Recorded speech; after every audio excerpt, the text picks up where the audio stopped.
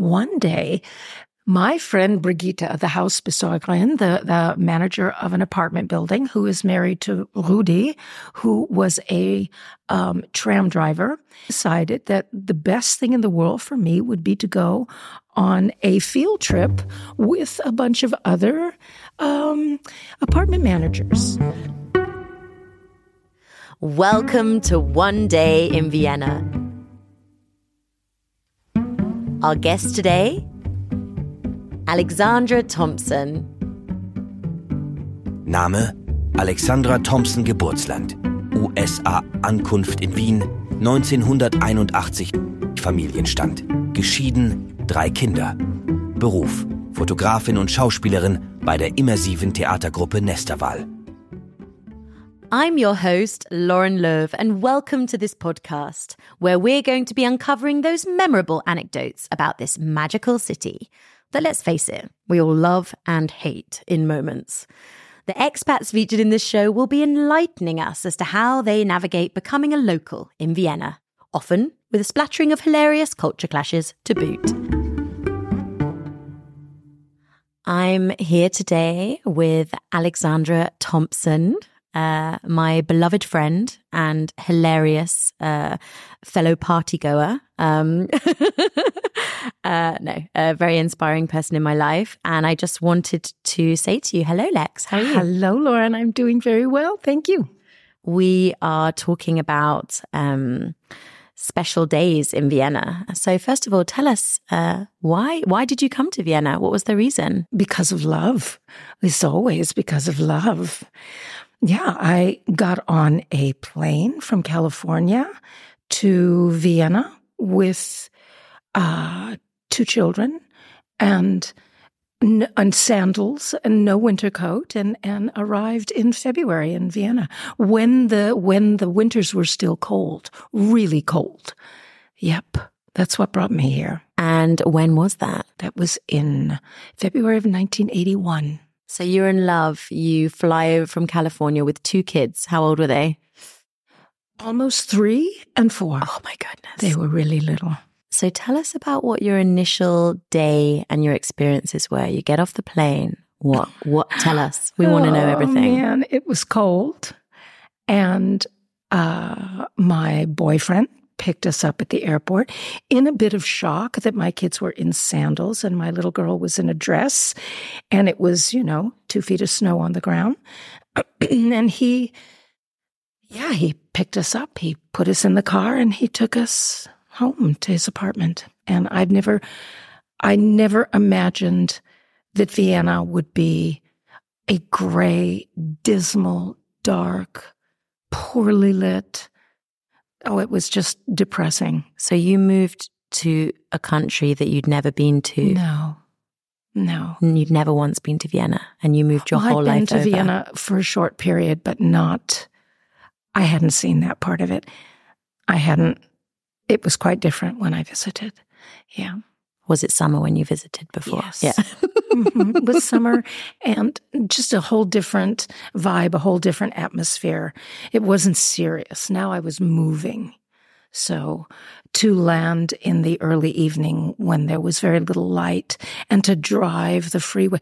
You don't know how beautiful Vienna is when you drive from the airport to the city. It is industrial, it's barren, it's cold, and it was much worse back then, in the 80s, there was nothing. So you've landed, you're in shock, but you've made a decision, you've moved to Vienna. What happens next? Oh, what happens next? Did you acclimatize? Eventually, well, after a number of years, yes. It took some time. It really took some time. Vienna's changed so dramatically. They had, three types of shampoo: pink, blue, and green. That's all. That's all. Glam Vital. And you had your choice of color. And I'm from Beverly Hills, baby. I'm like, and they had no television. It's like put the kids in front of the TV so we can talk, except that there was none. It was just,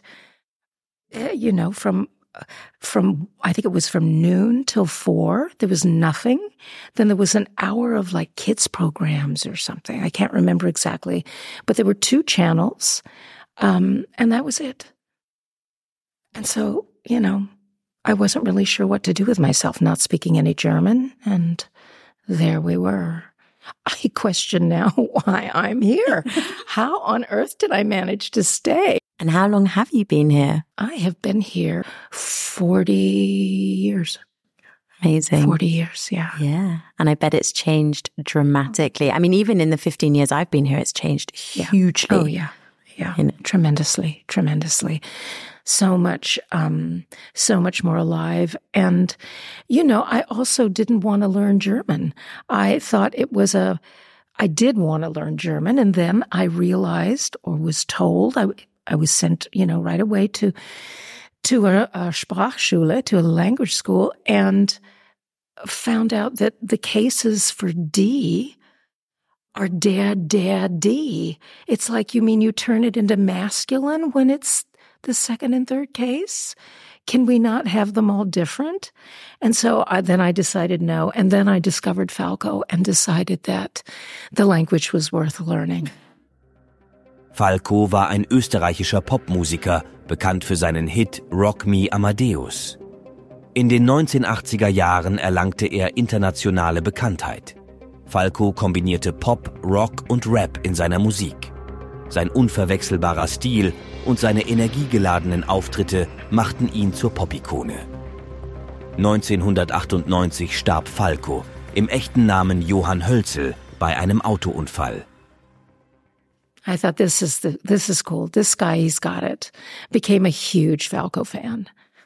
Yeah. Is that the reason why you stayed, Lex? No, it's not the reason why I stayed, but it certainly made me think that German was okay. It could be a cool language. It didn't have to be so stiff and difficult. I think that's really it. I think it's always the setting that you place yourself in. It can seem really scary and like foreign to you, or it can be a pathway to understanding something more. And if you have that inspiration from music, then, like that's a step in the door. What was the insight into like a new social lifestyle for you? Oh, I actually made friends with a couple who had a little girl in my daughter's class. And this woman, Brigitte, decided to adopt me. And she didn't speak any English, but she was going to take me around and do things with me, and we were going to have a relationship.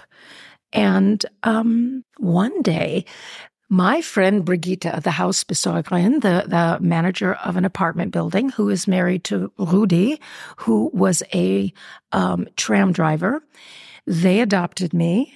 I could speak no German. They could speak no English.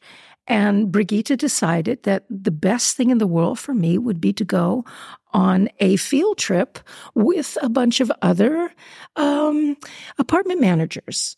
So we took a bus to Dürnstein, and then we took a boat to Melk and sailed down the Danube. And so the bus is waiting for us. And I approach, and there are all of these very loud, very interesting-looking people, a lot of pink leggings, one woman I remember had on a black and gold Tutankhamun T-shirt. Everyone was smoking. They were very, very loud. Couldn't wait to get a beer. And Brigitte throws her arms around me, and we got on the bus. And I think one thing to remember about me is that I grew up in a Hollywood atmosphere. My dad was a producer. My mother was an actress. And I'm getting on this bus, walking behind these very loud, very vivacious people. my mother's friends were all gay men, and I felt kind of right at home, even though none of these people appeared to be gay, but they were loud and they were full of life. They were just lovely, real people. And I instantly felt a bond with them and felt comfortable with them. This was not Hollywood. These were real people who enjoyed each other's company. And when they even, oh my heavens, driving in that bus, and I was in the middle of the bus, and I got so nauseous, and they didn't think twice about pulling over and letting me get off and throw up. Got off, threw up, got back on, and off we went. Stopped at a Gasthaus. I had real goulash, and there are no small beers for anybody in that group. We all had the big beers, and everybody was, half two sheets to the wind when we got back on the bus and went on with the journey. It was an absolutely enlightening experience for me. And that was kind of when I realized that there were some really interesting, cool people. And even though I didn't understand anything, I really felt like these were good people.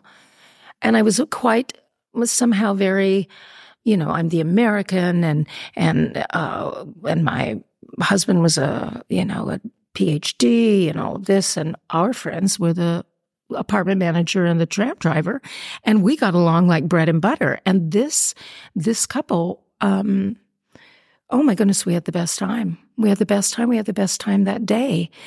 And I remember asking her and saying, "So Brigitte, what is a Prolo?" Prolet ist eine abwertende Bezeichnung für einen einfachen Arbeiter oder jemanden mit geringem sozialen Status. Das Wort stammt aus dem Lateinischen und bedeutet Arbeiter. Es wurde oft in der Geschichte verwendet, um Menschen mit niedrigerem Einkommen oder ohne höhere Bildung zu beschreiben. What is a Prolo? And Brigitte said, "I'm a Prolo, and I'm the lowest Prolo there is." And I thought, as she said it in English, sometimes she would rumble out with something, and I thought, good God, this is crazy. I don't think things are like that anymore here. I hope they're not like that anymore. But these people, my goodness, I'm still friends with Brigitte. Crazy. So I found a real kindness and a real warmth. And something that I didn't see as much in Los Angeles is some real sincerity. Yeah. Some real depth, some real sincerity. But these are the kinds of people that I met here. And I thought this is kind of a really cool place to be. And what's your relationship like with German, actually? I worked at the American school for many years, and my German came to a complete halt. So slowly but surely, I worked for Nesterval, which is an immersive theater company, and although they write for me in English, I feel like I'm missing a lot. When we do things as a group, when we go somewhere, when we do something, I miss 3/4 of the conversation because my German isn't good enough. So a little over a year ago, I started intensely learning every single day, learning German. But now that they know I can speak German, now I have to do my parts in German. Ooh. It's not really that difficult. I've started listening to Audible books in German, and I've always felt if you're going to move to a country, you need to speak the language or you're just missing out. You're missing out. Lex, we are very curious about what words resonate with our guests.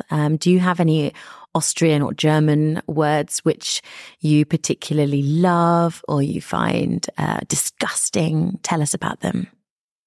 My very first German word was Sternschnuppe, so I have a very, very, that's close to my heart.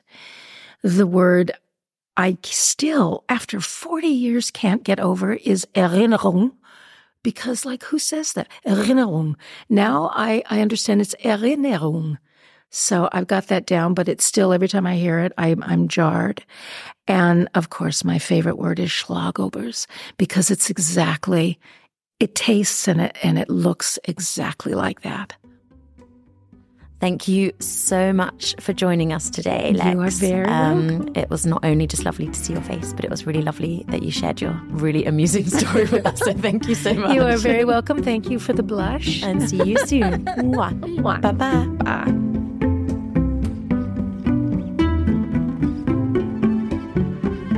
You love Vienna too and want to learn German? Innes Vienna will get you there. Vienna's best language school offers a variety of courses and trainings at different levels, at different times, and at different intensities. All information about Innes Vienna and today's guests can be found in the show notes. And there we also explain all other German words, terms, and Viennese areas from this episode. Thanks for listening and hope you tune in next week. Auf Wiederhören!